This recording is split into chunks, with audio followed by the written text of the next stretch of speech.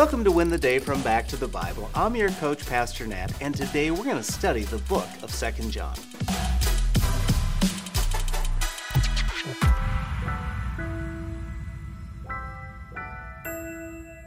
I hate snakes. I want nothing to do with them.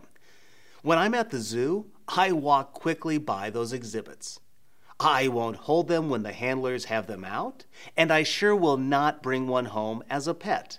That even goes for my kids. No snakes, no way, never. Well, the Bible? The Bible tells us we should have the same posture with false teaching and false teachers. We should stay far away from them. So if you need some encouragement to stand faithful to God and His Word, 2 John is the book to study. The letter of 2 John is brief but powerful. In just 13 verses, John challenges us to abide by God's instruction and reject false teachers. According to the author John, we should obey God's commands and live them out. We should keep watch for false teaching and teachers while protecting the truth of God. John would write this letter around 90 A.D. from Ephesus to the elect lady and her family. 1 John is really about fellowship, but it's also about love. One thing that John will push here is that true love involves discernment. True love can be unconditional, but it also involves the right judgment. Without it, it's not love, it is actually hate. It's anarchy. 2 John chapter 1 verse 1 starts out by saying, "To the elect lady and her children, whom I love in the truth. And not only I, but also all who know the truth, because of the truth that remains in us and will be with us forever." Some people claim that to love someone, we must abandon truth. But that's not truth.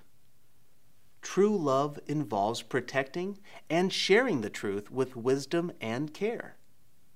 So what's the main thing from 2 John? It's truth and love.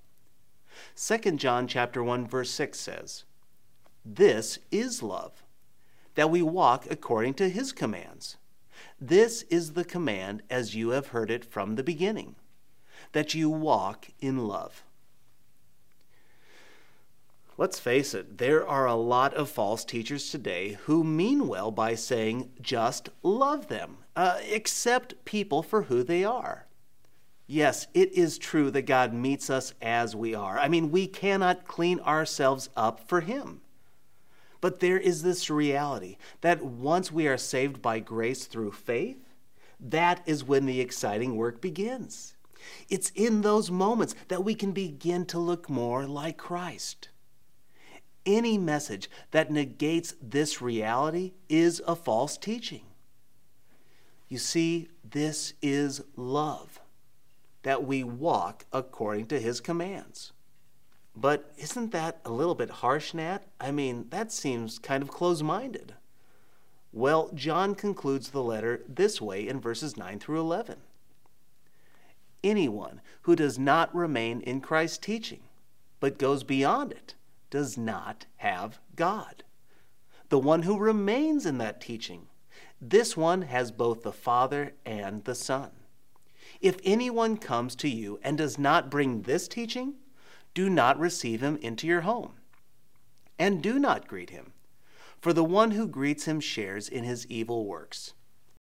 As Christians, we don't save anybody. We can't change anyone.